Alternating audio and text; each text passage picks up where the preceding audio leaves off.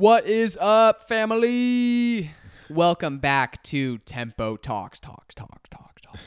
I'm Ryan. And I'm Aaron. And I always keep these intros interesting. So interesting. At least I try to. Aaron's just laughing at me right now. Maybe you are too. But no, we're excited to have you back with us.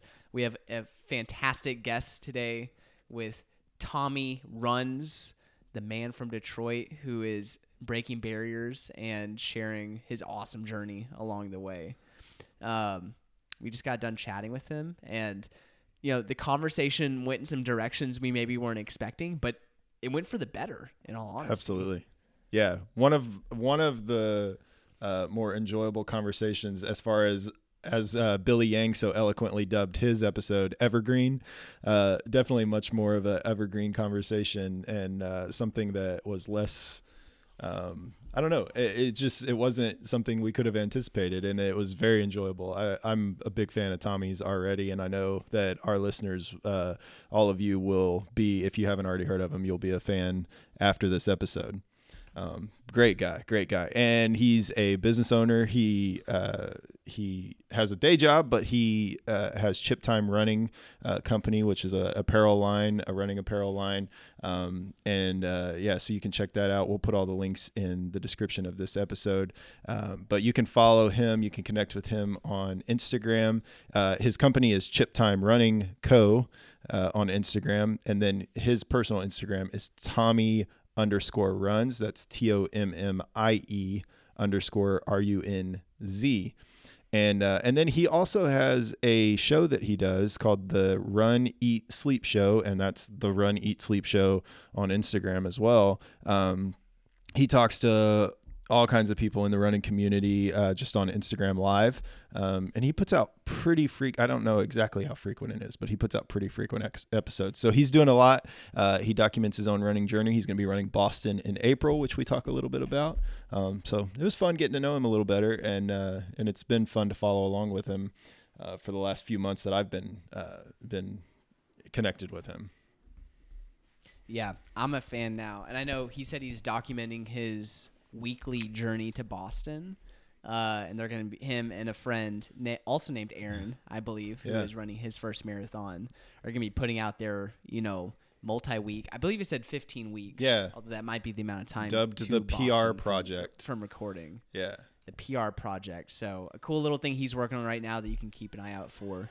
But hey, keep an eye out for some things that we're putting out too. I'm at RyanMiller34 on Instagram. Aaron is at Tempo Talks Aaron on Instagram. And our Gmail account is tempotalkspodcast@gmail.com if you ever want to drop us a note there. Yeah. So we appreciate you all joining us today. We hope you have an excellent long run or laundry folding session, wherever you're doing, driving, listening to this podcast, and can't wait to get into it. So let's jump into this conversation with Tommy Runs.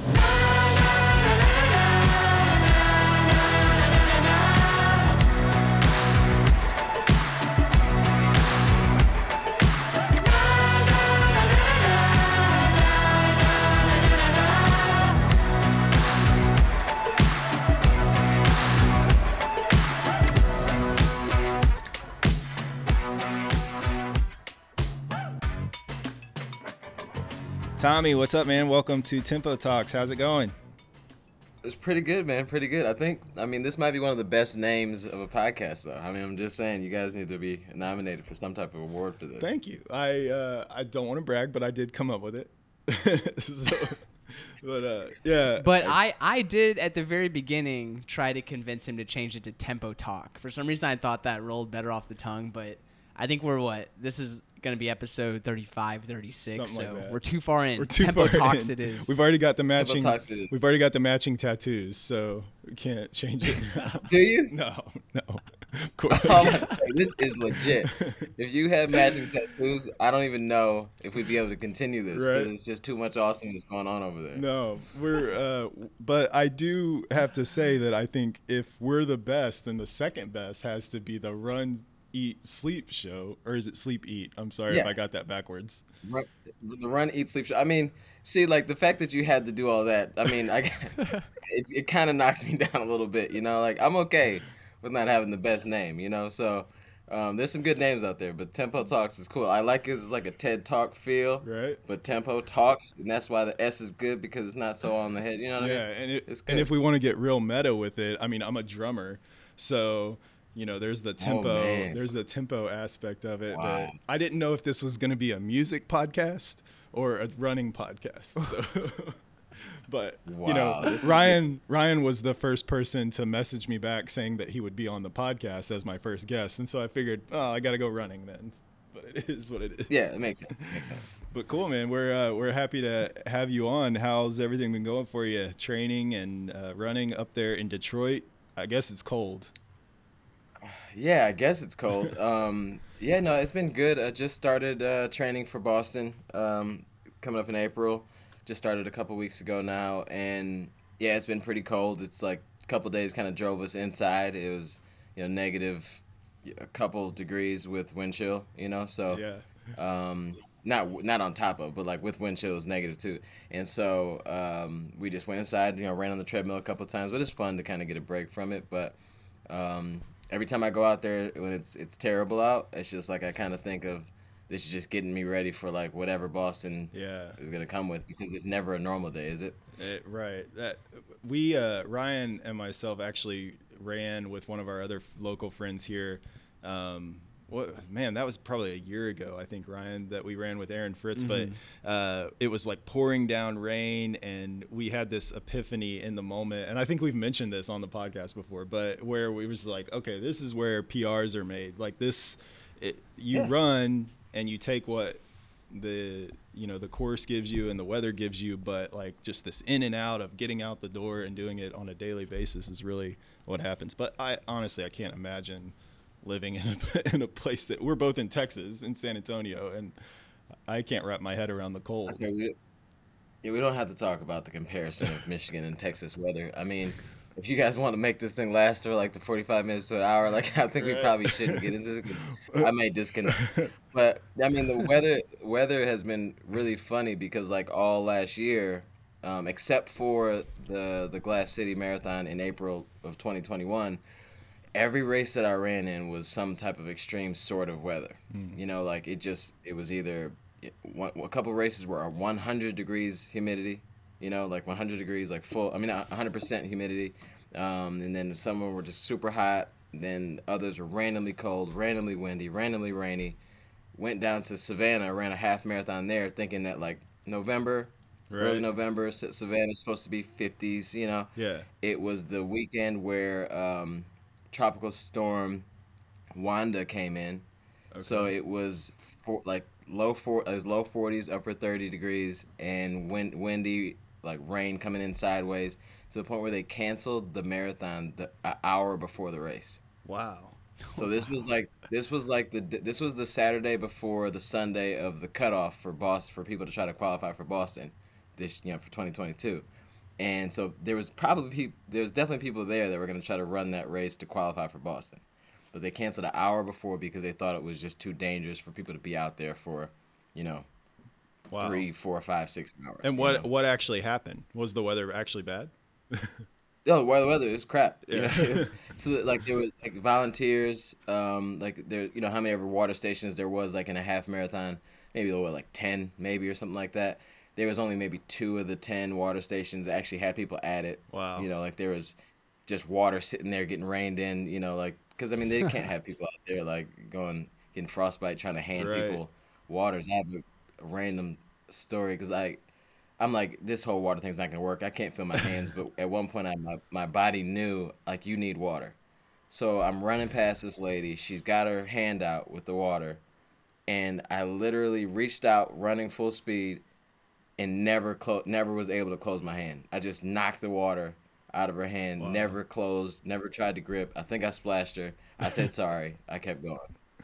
Man. It was So weather's not my friend. So, So hopefully there's enough people with good karma in Boston to make it change. Right. Yeah. Well, we're hoping for the best, and it seems like it's going to be a good crowd this year with not having to have any kind of major cutoffs or things like that, or like major buffers Yeah. for the time. So that's going to be great. But I Yeah. want to backtrack because, I know obviously you have your show and you've been on some podcasts, but a lot of our listeners, and even myself included, haven't heard your whole story, although I know details of it. I feel like I realized when we met up in Austin last month, that we share a lot of similarities in that we're inspired by Rich Roll for a lot of the same Mm-hmm. reasons. And I know that you have Mm-hmm. a story about how running came into your life. So it just maybe give us a big view of like when you started running and what prompted that change in your life. Because I know it hasn't been a whole lifetime thing.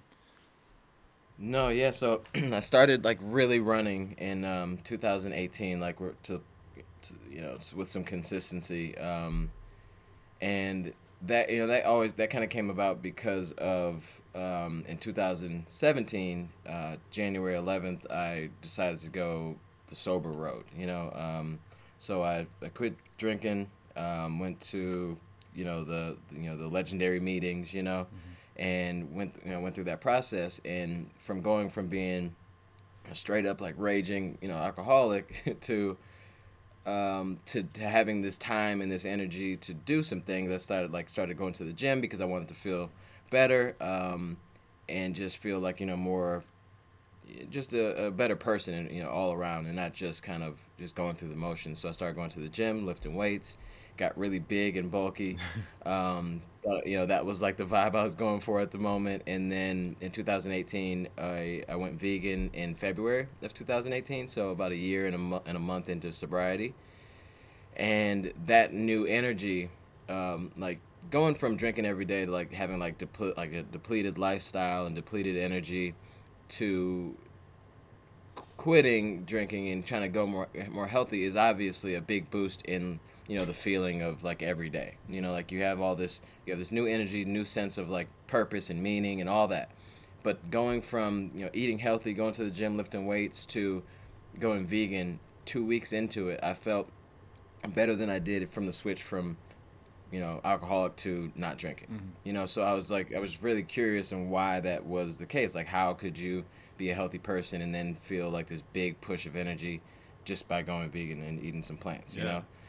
So 2 weeks in, watched a movie, What the Health, and they kind of put some of the pieces together for me, and so I said I'll just stay this way forever. And um, around May of that year, 2018, a client from my job said, "Hey, we're raising this money for this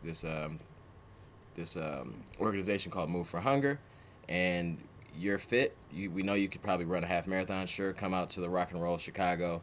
And I just took the challenge because it's a client, but why not too? And ran it, didn't die, so I just decided to keep coming back. So that was really it, and that's like training for that. I wouldn't even call it training. I was just running and trying to run faster and faster every day. Got a stress fracture. Stayed at it because I put it out there on the internet that I was going to do this thing, raising money. So I just taped my leg up or whatever it was, and then just got out there and finished. And it was bad weather that day too in Chicago, but like seeing my family there when I crossed the finish line, and being proud that they could be proud of me, but then also just being proud of the fact that I did what I did was really cool. So I was like, hey, I'm just gonna try this out, keep going. It's kind of cool. I like the process, and just been stuck ever since. Yeah, that's awesome. That's cool. How remind me also to never sign up for the same race that you're doing because of the weather thing. how I mean, how was so you were already married with kids before, like how long have you been married and kids? so I've been married for 11 years, Yeah. and kids. My daughter's 14 years Okay. old. My son is 11, Okay. and yeah. So you So were yeah, I well was into it. already. Y- Oh yeah, Yeah, yeah. yeah. I jumped into the fatherhood life real early. So get it out the way. Yeah. The whole plan for that was to have a kid early, and then so I could be an empty nester sooner There you than go. later. That's we had the Um, same plan. I'm 30, almost 33. We've had 3 kids, and it's mhm. like okay, they should all be out by the time I'm 50, so we're good. Well, I mean, the whole thing about this is it definitely was not a plan. this was not a conversation had. It was like after the fact, like, hey, well, Well, it there's looks some like it's gonna pluses work to out. this. Yeah. Well, This is gonna work and out. the reason I asked about that was how that change, that drastic change from Yeah. like drinking regularly to all of a sudden being an active person, and then the diet stuff. How did your family respond to that? Like, did they go along with you on the journey of veganism and things like that? Or because I'm also vegan, and we went vegan right. I went vegan like right after my first son was born, which he's 5 now, and it's been a learning curve over the last 5 years of like, how are we going to feed the kids? How are we going to, how's my wife going to eat all the time and stuff like that? So was that a good support, for all those changes? Well, Or I mean, yeah. Well, I mean, yeah. Like they are really drastic too. Like some people like just they start running and that's their change. But I'm like, nope, no drinking, no meat, no this and that. So I mean, I did it for me to be a better version, the highest version of myself. I didn't know what I was at the time, but I just knew that I needed a change. I knew I needed to kind of keep up in the ante to make sure that, that I stayed around for them. Because my father passed of a stroke at 39 years old. So I'm 37 now. So I mean, I'll be 38 this year. So it was like, I don't know if I was like ready to say like, hey, I'm gonna stop drinking and do all these great things for me because of that. But it just was like this impending doom feeling. So when I went vegan and went sober, it was really just for me to be the best version of myself, or at least present enough in every moment and around long enough for them to like to see things that my dad didn't get to see. So I didn't like I didn't like force the kids to be vegan. I mean, my son is like 11, and I swear if you say vegan at the wrong time while he's eating anything, it could be his favorite thing. You could tell. We've told him. We told him mac and cheese was vegan one time, just because just to kind of like see what he would do, and he almost like it felt like he was almost gonna never eat it again. Like he's against it wholeheartedly. It could be the best thing in the world, and everybody says it. But if it's vegan, he's gonna find a reason why it tastes funny. So I think that it's tough, and I think that they eat healthier. The whole family eats healthier because of that impact, and because I'm in the house, and we go to restaurants that have both things. So typically, those restaurants seem to be a little healthier too because they got to kind of have that balance. So I think that it's a good thing for all of us. But they definitely are not. I'm the only vegan in the house. My Yorkie will eat like carrots and like broccoli if I toss on the floor, so he's partially. So we're good on that.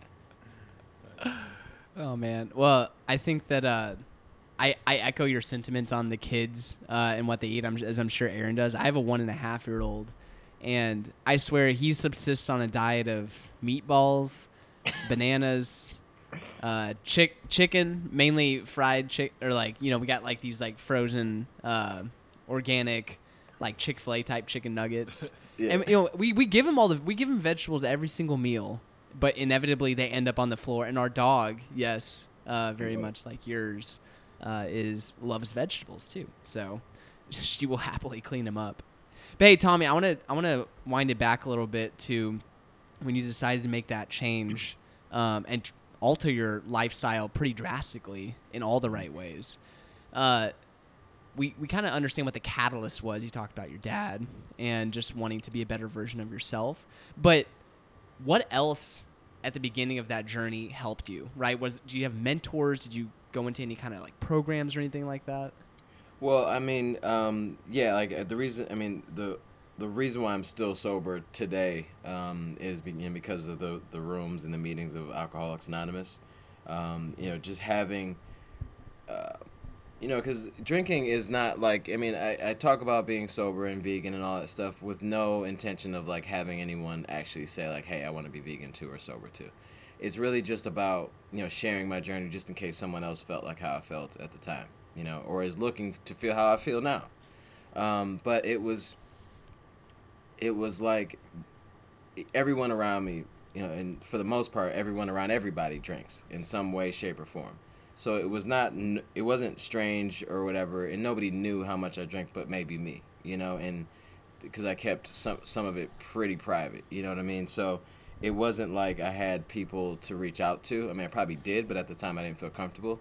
So being able to walk into like a room with complete strangers and hear my story, told by someone that doesn't look like me, didn't get raised where I was raised. I mean, just to be honest, when I walked into this room, it was a room of like 20 people, and they were all probably older than me, and they were all white. So like I walked in like, hey, this isn't gonna be my thing. I know it. But then as soon as I'm hearing like this 75-year-old guy talk about his relationship with alcohol back 25 years ago, because he's 25 years sober, and the story was my story, and I'm like, how is that possible? Then the next one, the next one, the next one, the next one, and here we are. We're like, now I feel like I'm at home.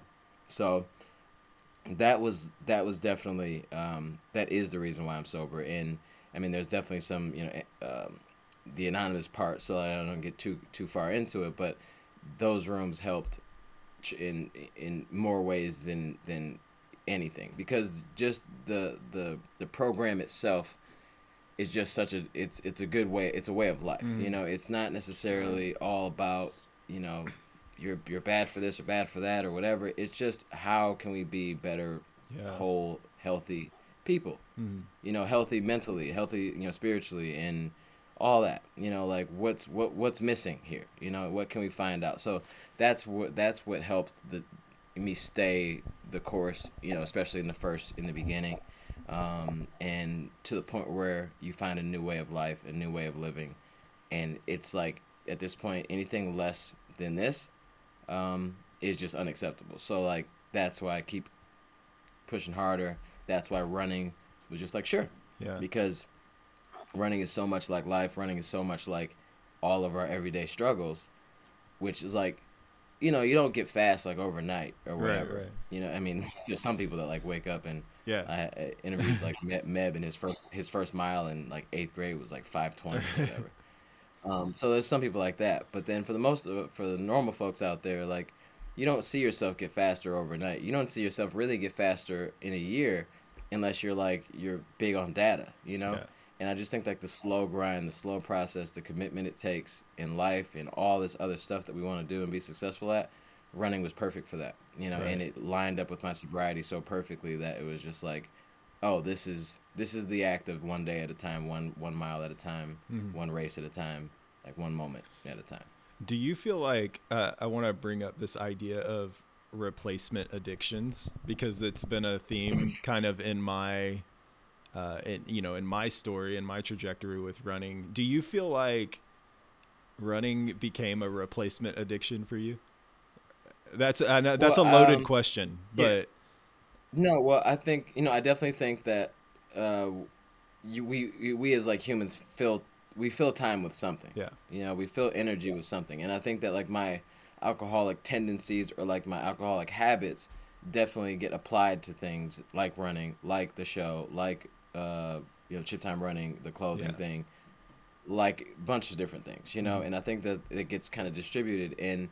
But I guess the reason why I'm like hesitant to say like the addiction part, I mean, because I think that like addiction is when you're doing something that's repeatedly, uncontrollably, consistently doing something that has a negative impact on you and others around you. And because like if you're addicted to being healthy, like, I mean, it's kind of like, is that a bad thing? everybody benefits from this. As I think so. I think I try to say that I use like the benefit of being an alcoholic for all those years was the fact that I learned how to stick with something, even if I didn't want to. Even if it was not doing, it literally being an alcoholic at the point when I stopped was like I woke up every day like to a loss. Like I'm losing every day. Like I don't want to drink as much as I do, but I do it. So waking up every day and just saying like, hey, I got to go through these miles because I have a goal now, is I can't call that an addiction. Yeah, for sure. No, that makes total sense. And just I just want to make sure I understand your story before you started running. You didn't have like some kind of crazy like high school collegiate relationship with running, right? Like, no. So running was new to you in 2018. So yeah, Yeah. so yeah, So in 2015, I ran a 5K with my sister. okay. It was in Savannah, the Savannah Bridge Run. Savannah Bridge Run. If they're listening, the people there, it's a stupid race. They gotta go over. They got to go over the Savannah Bridge, which is like the highest like bridge because it's not a suspension bridge. Like, and all those vessels have to go under. It's the Yeah. stupidest bridge. But that was that was the end of it. Like I Yeah. ran that, and I'm like, this Not is for me. dumb. I'm not doing this ever again. Not for me. And then so yeah, 2018 was the first time like I actually ran. I say that I did like zone one training in high school Yeah, yeah. a lot because I golfed and you walk a Okay, yeah, lot. yeah. So maybe I had a lot of time on feet. So the reason that I asked that question, I just want to make sure I understood the preceding the you actually getting into running regularly. What I want to hear your experience of that first run. Like you lace on some shoes, and if it's like my case, it's probably like shoes that you can't put a ton of miles in because they were garbage shoes from like Walmart or something. Like you lace up some shoes, you run out the door. How far did you go? Like, how did you feel? Did you end that run saying, "Oh, I'm gonna do this forever," or was it something that you were like, "I gotta convince myself to go out and do this again"? Well, I had already like signed on to the fact that I was going to run this race and raise money. So I had like that incentive, and so the shoes were definitely not Walmart shoes, but they were like the Pharrell, like a version of the Adidas, like those slip-on ones that were supposedly like tennis shoes, but they look like running shoes. The worst shoes possible to run in.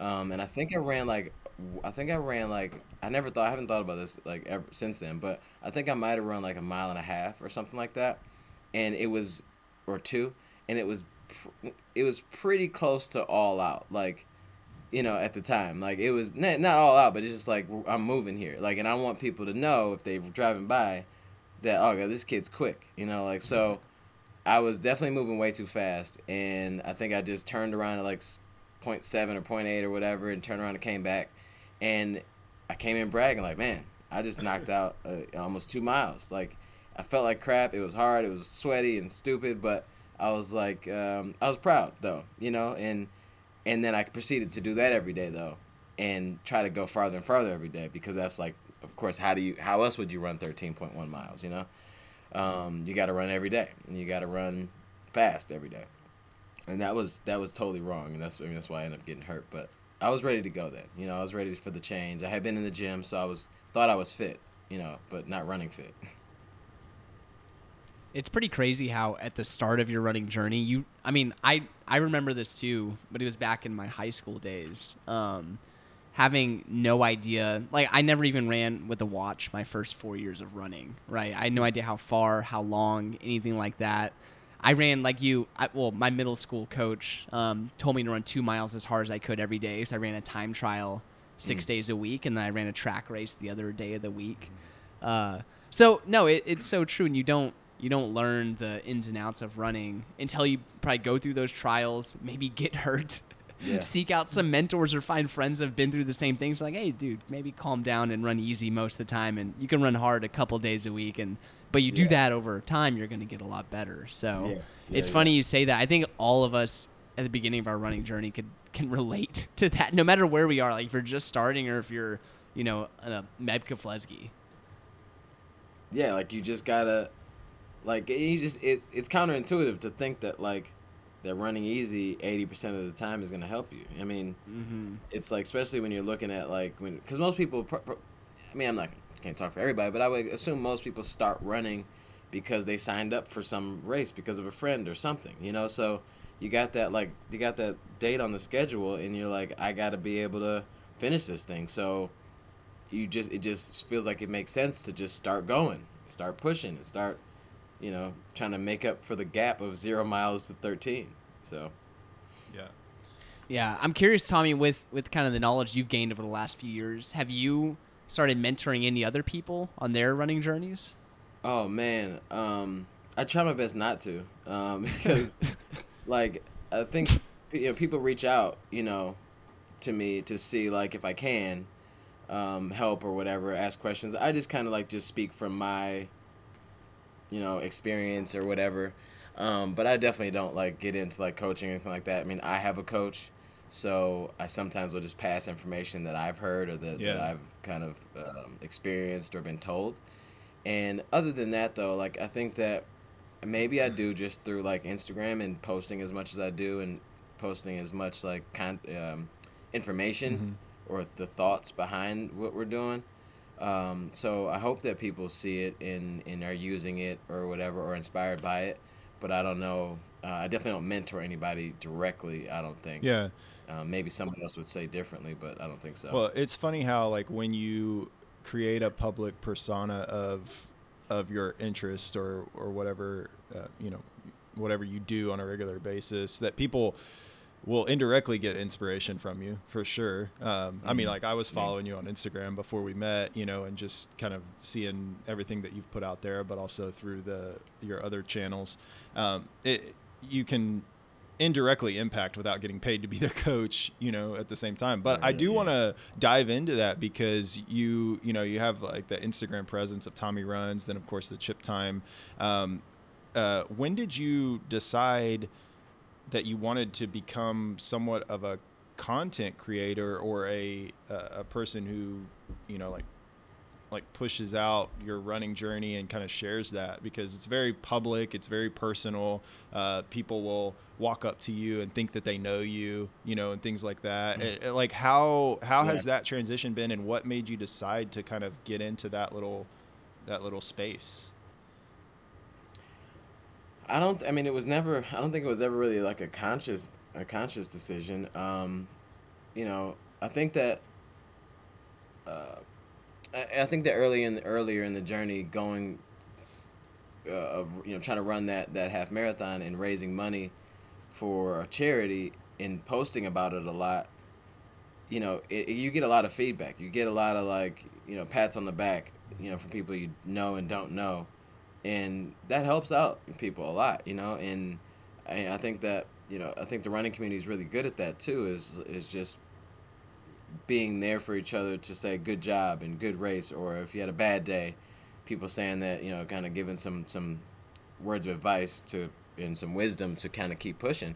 So I think I was just putting out content because it's the thing to do nowadays, and but then also it was a way for me to get feedback from people that maybe also do it. And I think actually my first I didn't hire him, but the guy was like, he just seemed like he knew what he was talking about. A guy named George, spelled very oddly. I think it was just like without an E at the end. It was kind of strange. But I asked him one day, I was like, hey, can you help me get ready for this half?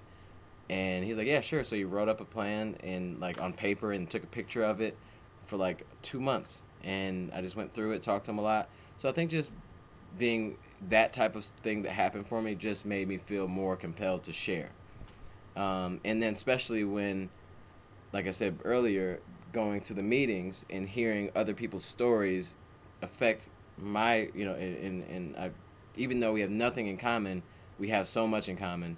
I think that vibe for me and how much that helped me in those rooms was like, hey, you might as well share your journey as well, because maybe someone is, just starting their journey out or they're whatever. And I think we should all share our stories as much as possible, because so many people, feel like they're alone, like I did at one point. But I didn't realize that there's people all over the world that are just like this. So sharing is caring. So that, I think that's why I went about it that way. Do you think that I mean, you're black, Yeah. right, Tommy? So I was gonna say, it's like, yeah, but that was probably a weird way to say it, like, but for everybody listening, they can't see yeah. the video. Tommy's black. He's a badass. But at the same time, the running community, while open and like, hey, all you need is a pair of shoes and some shorts to go run, it's still a very white community in general. I mean, we don't have to beat around the bush with that, right? And I'm sure that's had some of an impact on your journey too.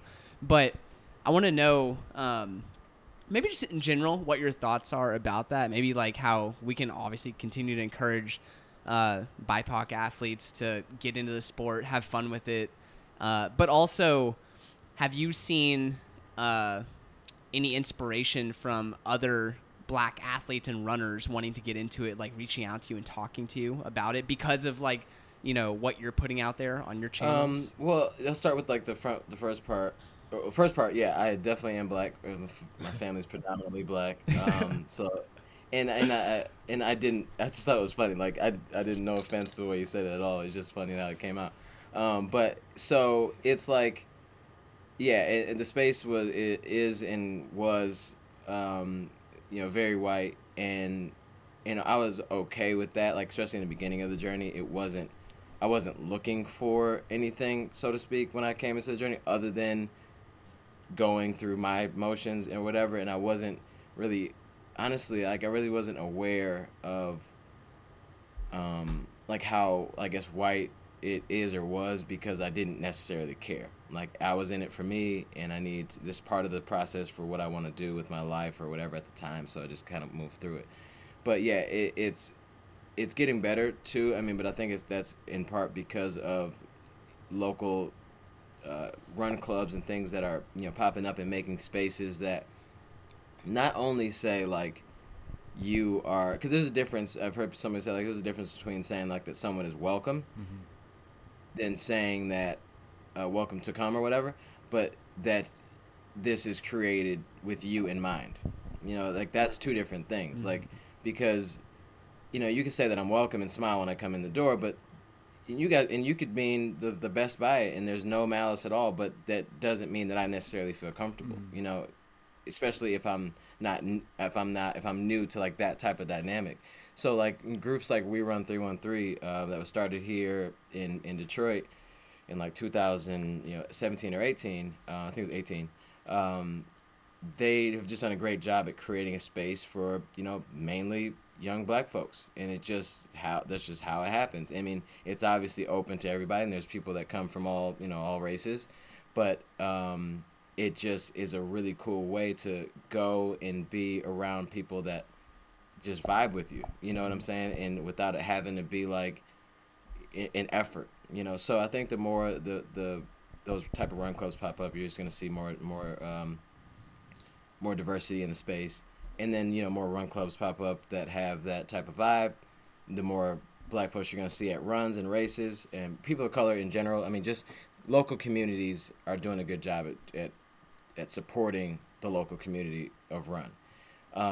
And I think that the way that the running industry, because like when I went to what was that place called? And when in Austin, TRE, the running event. It was.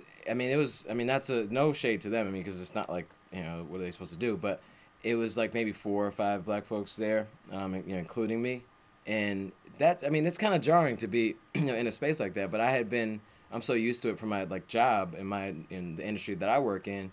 And, I'm used to being like the only or one of the only in a room, so that was fine. But it just definitely kind of stuck out because the running industry is talking about diversity much more.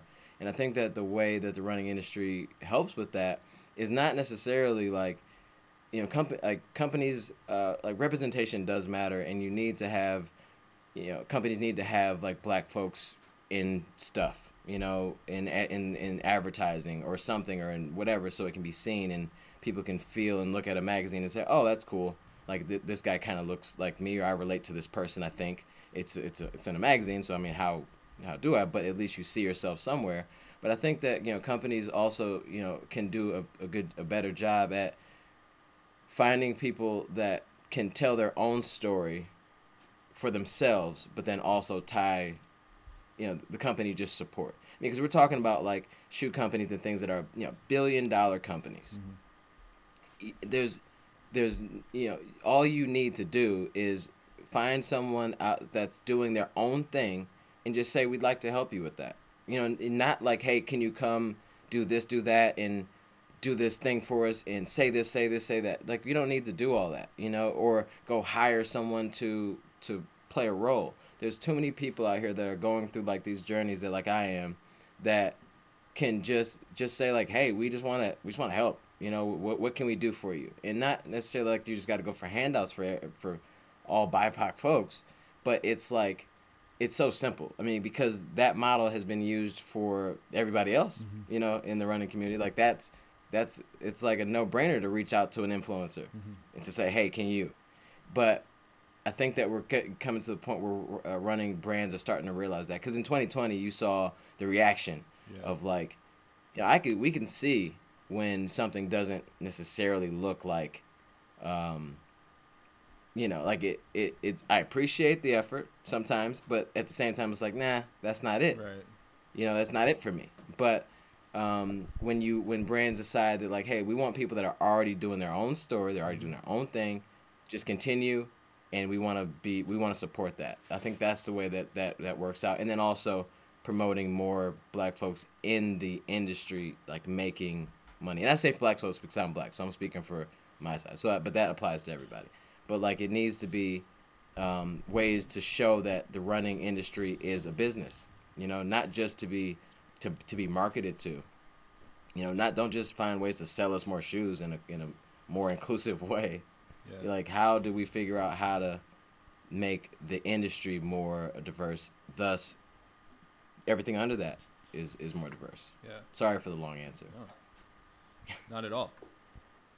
Yeah. It's an important answer. I think that, a lot of folks in the running community are either ignorant of, don't acknowledge, or don't care about. So I think that's why I asked the question in the first place, even though it was awkward coming out of my mouth at the very beginning. Because I really wanted, to get your take and help spread the word on it, right? And I think the word that you were looking for at the end there was genuine, 100%. right? Like, you want to see a genuine investment in the community that, yes, they are businesses and they want to sell product, but also because, hey, we want to help, further, running in the U.S. within the BIPOC community and give people access to this sport that you talked about can give so much back to people, right? Provide a sense of purpose, get people out of, get people to be healthier. I mean, we could probably list off like 20 or 30 reasons why running is a good thing for people to participate in. But genuine, just like, hey, we care about your community and we're not looking for anything in return. Like, we want to invest in you guys or you.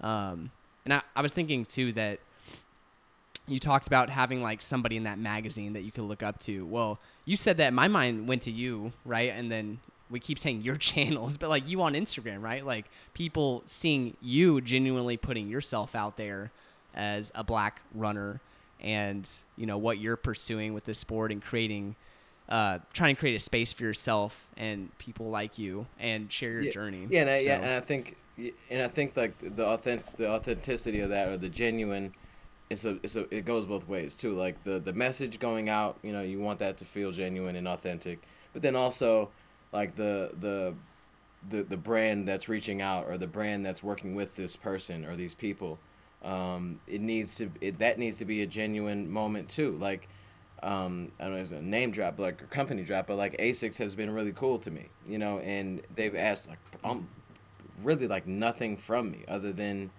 what they'd ask from, I guess, anybody else, which is, nothing. They're not paying me, But the fact, like, when I was able to go out and see headquarters and things like that, and they've just rocked with me like kind of heavy, and I've had people message me and just said word for word, like, if ASICS rocks with you like this, I'll give it a shot. Yeah. Like, and just because they feel, everyone appreciates someone that's like them getting shine, or getting some support of some sort, and as long as there's no like hatred there or whatever, it's just nice to see someone else that looks like you get some love, So that's all that's needed, is just a genuine interest to partner with, work with, whatever you want to call it, people that are going to tell their own story, whether it's with you, shoe company, or not. Yeah. Like, 'cause I'm still gonna run, I'm still gonna blah blah blah, but it's much more genuine coming through other people than to say, hey, we're doing this big project, we're doing this thing, and sometimes that gets to be crazy. Somebody reached out to me, I had a meeting with somebody, and they're like, okay, well, as a white male, and we got like a few, we got this run club, and we've had people of color come to the run, and we just want to make sure, like, how do we make sure that it's an open and welcoming group? And I mean, that's a tough question to answer. It's like, and part of me, just to me, is just like, be as normal as you possibly can. Like, because it's rough. I mean, not normal. If you're racist, don't be normal. But like but it's tough because you come into a group, sometimes you feel, especially after 2020, it's like you feel like there's an effort, Hmm. and that doesn't feel good sometimes. Like you don't want somebody when you walk up to say, "Yo, what's up?" Start talking different. Yeah. Be who you are. Make sure that like, I don't want to feel like I'm the black guy when I come around. Like, I just want to come run, laugh, talk, do everything normal. Like, I guess that's my biggest thing, is to make sure that if everybody in your group, if you want more diversity, um, just be open to it and be normal when that happens. Like, don't make it awkward. Like, Right. that's the weirdest thing. You finally get a date with a chick, and then you be awkward the whole date. It's weird. You're not gonna get a second one. So Yeah. No, don't be weird. yeah, that sentiment resonates for sure. But I want to say too, it's interesting the kind of impact you mentioned ASICs, and it's interesting the impact of how they have their relationship with you and others that resonates outside of even those cultural walls. Because like I look at ASICs, I've legitimately, I've honestly never owned a pair of ASICs ever. Not because for any reason other than I just haven't. But I look at the way that they interact with like our mutual friend Michael Coe, Oh yeah, yeah. and then you and Ben Johnson, Believe in the Run. And honestly, like I ordered my first pair of ASICs the other day. I ordered the Meta Speed Edge or whatever for my next marathon Oh, because you got the I got edge. the Edge, yeah, because All right. I've heard that it's good like in comparison to like the Vaporfly, a Next Percent. And so I got that Yeah, one yeah. because I wanted to give it a shot, but a lot of it was not just the specs of the shoe or that I felt that it could be good for me, but also the fact that I feel like that they're a legit company, like with great values, Yeah. and I like putting my money behind, you know, companies that have great values. But I want to know because I already mentioned Mike, and I've been to several of his run meetups that he does, and I'm curious because when I go to his run meetups, there are people that are there, and even some people that I've met and kept in contact with at some of his meetups that are there because they find inspiration on seeing someone that looks like them on YouTube with nearly 100,000 subscribers. Mm. Do you go to run meetups? I don't know how often you do stuff like that for the community, but do you feel like you get a similar response when you do, like when you show up at places where people come because they see you and they, want to meet you and get inspiration from you, aside from just commenting on your posts? Yeah. Yeah, well, I'm definitely, like, Kafuzi has done an amazing job, and I'm not there yet where I'm like hosting my own meetups really, but like I run with We Run 313, uh, you know, my training partner that I run with right now, that we're doing the PR project, um, he's one of he's the creative director for We Run 313, but it's I feel like when I come to the group, at times people see what I do, and how I go about trying to make it happen, and I feel like because of the way I share, people feel open to ask me questions about running, or shoes, or just advice, about things in general. So I haven't had like that experience yet, but I did feel like when I went to TRE, I felt like it was, more people knew me than I thought would know me. Right. So I haven't had the chance to like do like events like that yet, but I actually have an event coming up that I'm planning in our area on the 4th of February, which I'm really excited about. But it's not gonna be a run though, but it's gonna be running related. Mhm.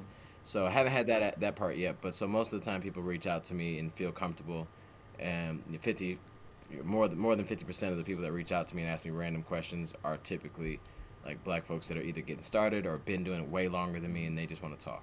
So Yeah. you definitely see people that look like you, and it's easier to kind of reach out and relate. Yeah, for sure.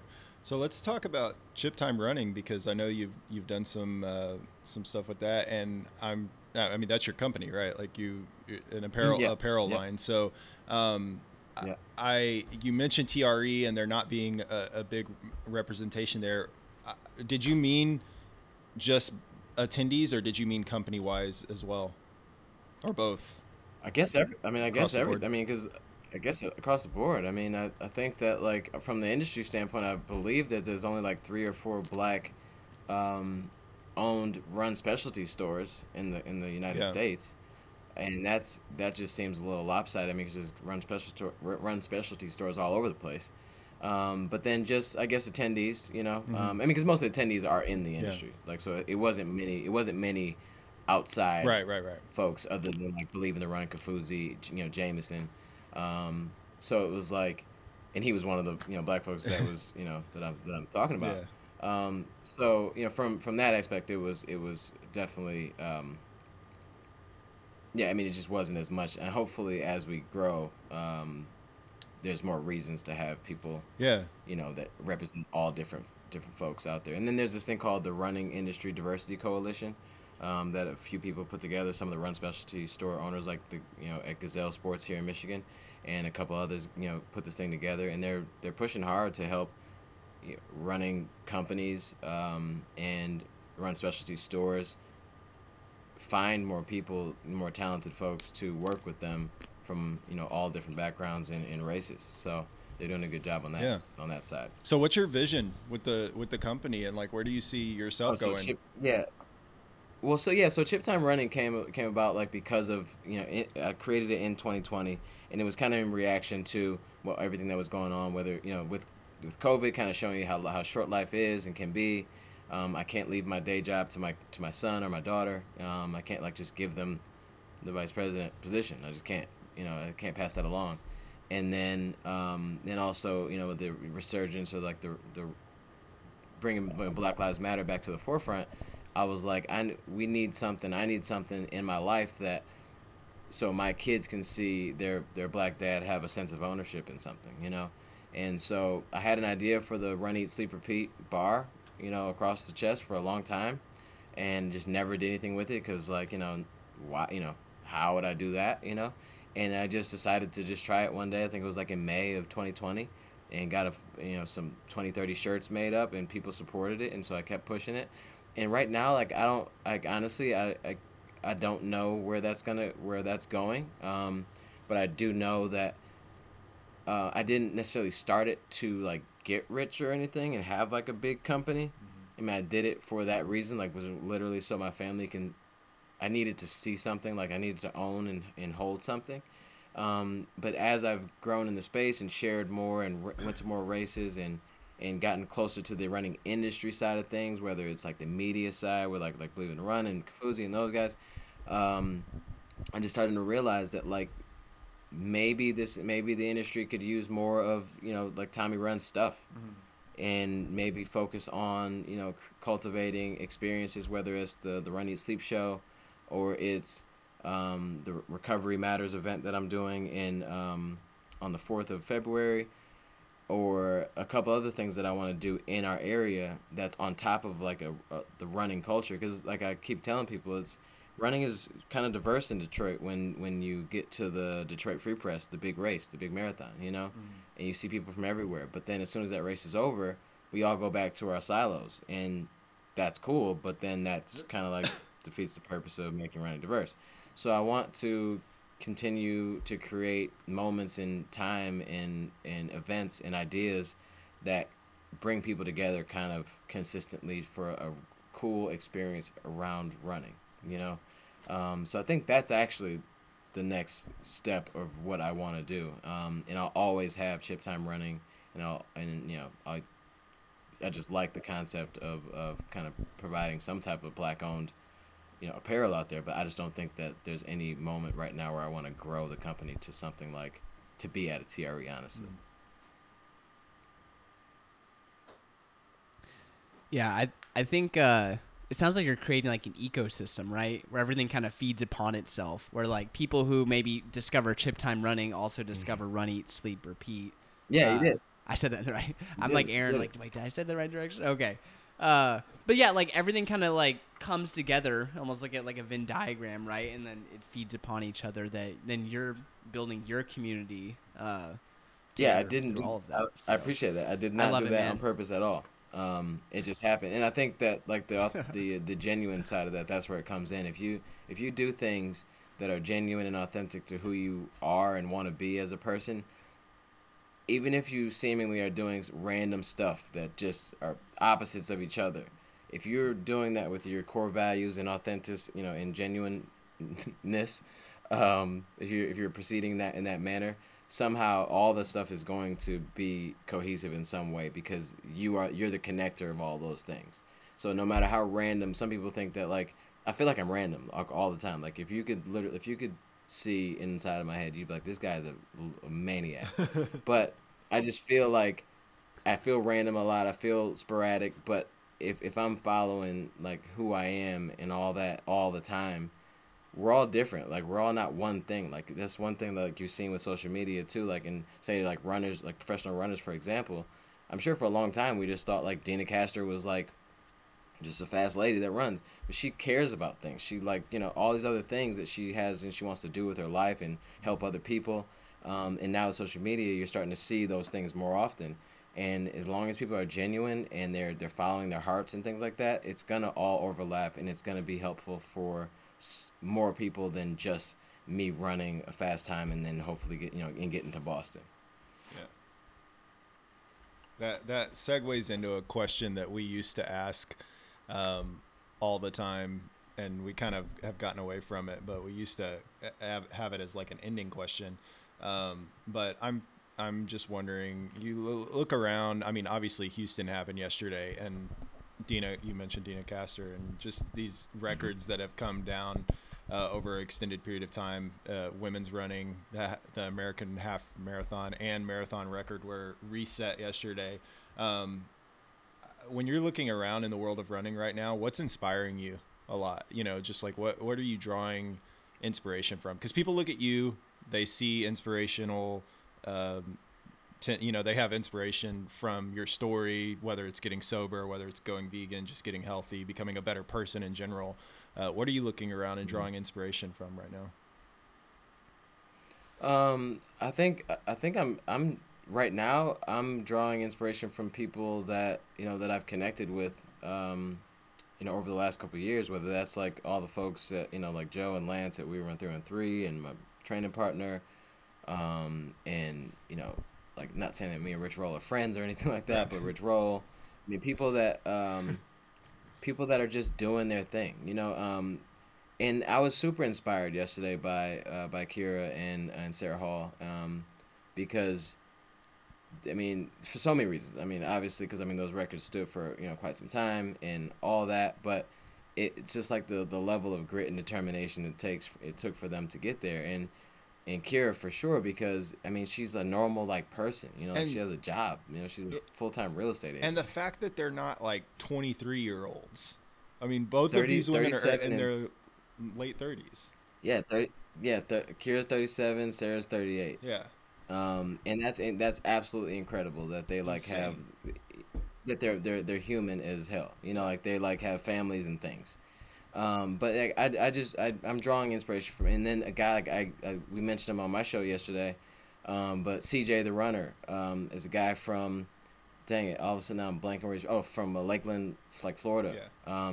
He ran a 3:15 in Indy in like November, and then just ran yesterday and ran a 2:56. Shoot. You know what I'm saying? That's a So drop. like, that's a big drop for that many months. I'm inspired by all the people that are sharing their stories and like putting in work. Yeah. Whether I know you or not, like we're watching each other, and that's why I share my stuff too. Because hopefully, I want you to like it and share it and all that stuff. I want it to get a bunch of views, Yeah. but at the same time, it's like I love when somebody says like, "Hey man, you guys are motivating me to keep going." Yeah. So Yeah. I'm definitely inspired by everyone, especially like I said, we were on 3-on-3. Um, Rich Roll, Yeah. and the homie Knox Robinson in New York and LA, wherever he is in this world right now. Right. But yeah, man. Well, I gotta say that I feel like the reason that I could never be friends with Rich Roll, you kind of ruined it for me, right? Yeah, you kind of ruined it for yourself. So are you telling the story or am I? What are we doing? I mean, I'll tell the first part of the story. I don't even know if I've told you this, Ryan, but like, okay, so we're sitting at me and a friend are sitting at a coffee shop outside in Austin, and I had the first moment of my life where I saw someone that I recognized publicly, that it was like that involuntary moment where I was sitting there with my friend Brandon, and we were waiting on someone to come meet us, and he just walks by, and I just yell like, "Rich Roll," and he looks over at me, and he's holding his phone, almost ran into a wall, and then just kept walking. And Yeah, and then a few so minutes he told later, me I'm about sitting with you, and I tell you that story, yeah. and you're like, "Oh, I'm going to meet him in a couple minutes." Yeah, so like, yeah, he told me the story, and he's like, "Hey, make sure you tell him that I'm not like a weirdo or anything like that." And I'm like, "I'll try. I don't know if that's gonna be possible at this point, but I'll try." So like, it's the first time I met him too. Like, I just happen to know like a couple people that were able to kind of connect the do the meetup, because his story, I didn't mention this, but his story, his books, and the podcast has helped. At the time when I found his podcast right when I needed it. I Yeah, found it right when I was same. vegan, sober, and he's got the whole thing. So it was like perfect. Like, somebody's normal and like successful. This is a cool way to move. But so I ended up meeting with him, talking to him for a while, and something happened where like, we went away from the conference, and we sat somewhere like kind of far away. So it was like, and he was like, "Yeah, I'm glad we were able to kind of get away or whatever." I was like, "Yeah, I'm sure you'd have people, all the time saying stuff to you, as you're just having a meeting." And then I'm like, "Oh, did you hear earlier somebody like scream your name out?" And then he's like, he's like, "Yeah, some like weird dude just yelled my name out. Like, I'm walking past, and I'm like on my phone, and I'm looking at my phone, and somebody yells my name out." And he's like, "Dude, like, Just come just say say hi. hi. Just come say hi. Like, I'm a person. Don't be weird." And then so like I told him the whole story that you were like, "Hey, please tell him that I'm not a weirdo." Oh man, But like, I was glad I was able to tell. I was glad I was able to tell your story, Aaron. I don't know if I did it the way that you probably would have to try to probably not. bring it back, but No. yeah. But next time you see him, hey, remember Austin? Like, weird guy yelled out your name. Yeah. I think he'll remember you. Oh man. Well, I'm sure That that's was not good. the That was only good. reason I couldn't be friends with Rich Roll, but it's hilarious. But no, it's a good time. Yeah. And I love the running community. Meeting you, Yeah. at this point I've got to hang with Kafuzi several times and some of the Believe in the Run guys, and I mean, everyone's so supportive, and I like you. I draw inspiration a lot of times from the people you mentioned. Your training partner, which I follow him on Instagram because of you. You tag him a lot and stuff like that. Aaron, right? His name is Aaron. Yeah, Yep. yeah. And so, but I have a training partner who's actually coached by Ryan, named John, and like he's one of the most. Like, I just get so much inspiration from the in and out daily grind of working out with him almost every single day. And he just ran his debut marathon last month, 3:07, and he's been running about the same amount of time as you, and was a smoker, and all this other kind of stuff. And just like, and none of this is anything that he wouldn't be okay with me saying, but finding that inspiration from people that are just in and out, you get to see their hard work and dedication. It's easy to be inspired by, the Sarah Halls of the world, but really drawing from your community and from the people that you get to see put in the work. I echo that sentiment. That's huge for me. And that's where I find a lot from. And of course, Ryan as well. Yeah, of course. Yeah, don't forget Ryan. He's here. He's listening. Some of these guys that are just so fast that you just have to like bow down. Yeah. Thanks for the throw in, Aaron. I appreciate it. No, it inspires me too. But Tommy, you mentioned earlier Sarah and Kira, that just, I mean, they're awesome stories at 37 and 38 years old. I just wanted to reiterate, Kira, she was very talented when she was younger, but she quit running when she was in her mid-20s because of an injury. Couldn't even afford to have the surgery to fix it. That's why she retired, got a full-time job, got the surgery a few years later when her insurance actually covered it, had 2 kids, came back to the sport later, and was like, hey, I'm just going to give it a try, have fun. I think her first marathon was like 3:08, or it was like in the 3:00s. Yeah. And that was like 3 years ago, American 4 years record. ago. Crazy the progression there. But then also Sarah Hall, while she never like retired from running or anything like that, she was kind of like, like a mid-tier professional runner about 10 years ago in her late 20s when her prime was supposed to be. kept grinding, kept getting after it. God, she's probably run like 20 marathons at this point, and in half marathons, and look at what she's doing now. So 2 different ways to get to the same point, right? Of obviously setting the American record, but for all of us, whether you take time off, you're getting to the sport in your 40s, your 50s, or later in life than you maybe would have hoped. Keep grinding, man. Like that's the message I get from them. And don't ever think it's too late to get started.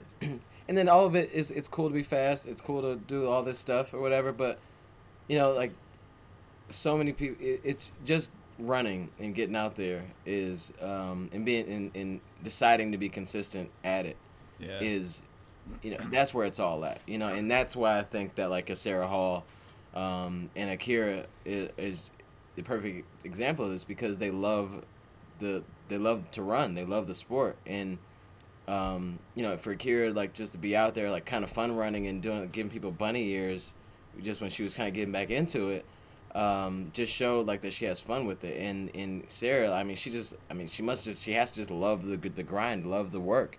And when some of us may not qualify for Boston, and I don't think that's not bad at all, man. There's so many people out there that have changed their lives tremendously and don't even care if they ever make it to Boston. Like, running is just such a cool thing. It's a way to meet people that have, you know, like, you know, same goals, same aspirations, all that stuff. I just think it's so cool that even yesterday when they broke those records, there's somebody that like PR'd by 20 minutes and, you know, ran a 6-hour marathon. Yeah. And they're just as happy, or maybe even happier, who knows, than somebody that was, you know, in the top 5. Yeah. You know, so I just think when they started the same point and they crossed the same finish line, and I just think that's what it's all about, really. Like, I want to be fast, but I do remember there was a point where running a marathon was, I'd have laughed in your face if you ever said I was going to do it. You know, so we got to remember that too. Yeah, I thought one of the cool stories yesterday was the fact that Ryan's friend Cal Neff was pacing Kara and ran a PR. Yeah. Like, ran his own personal PR. It's just great. I mean, we could go on for days, but we want to be respectful of your time. And I really appreciate you coming on and chatting with us. I got nothing else. I feel like you got what, Boston coming up in April. Mm-hmm. So maybe you can be the first 2-time guest. We do a lot of you know, a lot of our conversations are not so much like this. They're more about, you know, races and stuff like that, which I've really enjoyed our conversation. But it would be cool to have you back after Boston so you could tell us the story of a race and, like, you know, what's going on. Yeah, so we could actually have, like, a talk about tempo. We didn't even say anything. Okay, so yesterday I ran No. But, yeah, I think that'd be really cool. And, yeah, so just a little, like, thing I'm doing right now is, like I mentioned, is the PR project. And it's Aaron and I are, you know, he's running his first full marathon, so it's a PR anyway. But he's running his first full marathon 2 days before Boston in Rhode Island, and then I'm running the Boston Marathon. But we're documenting this whole process of, you know, 15 weeks of training or whatever, and so we're really excited about it. And so I think I'll have a lot to talk to you about, you know, when it's all said and done. And I hope to PR there, so I guess that's a indication of, like, what I'm trying to do. And a PR for you is what? My PR now is 2:48:38, I think. All right, it's out there. You'll get it. Oh yeah.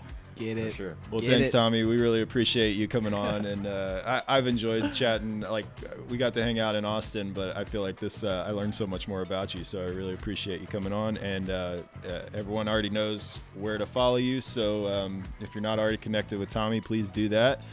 Check out Chip Time Running, and we'll talk to you again soon, man. Good luck in Boston. All right, man. All right, thank you.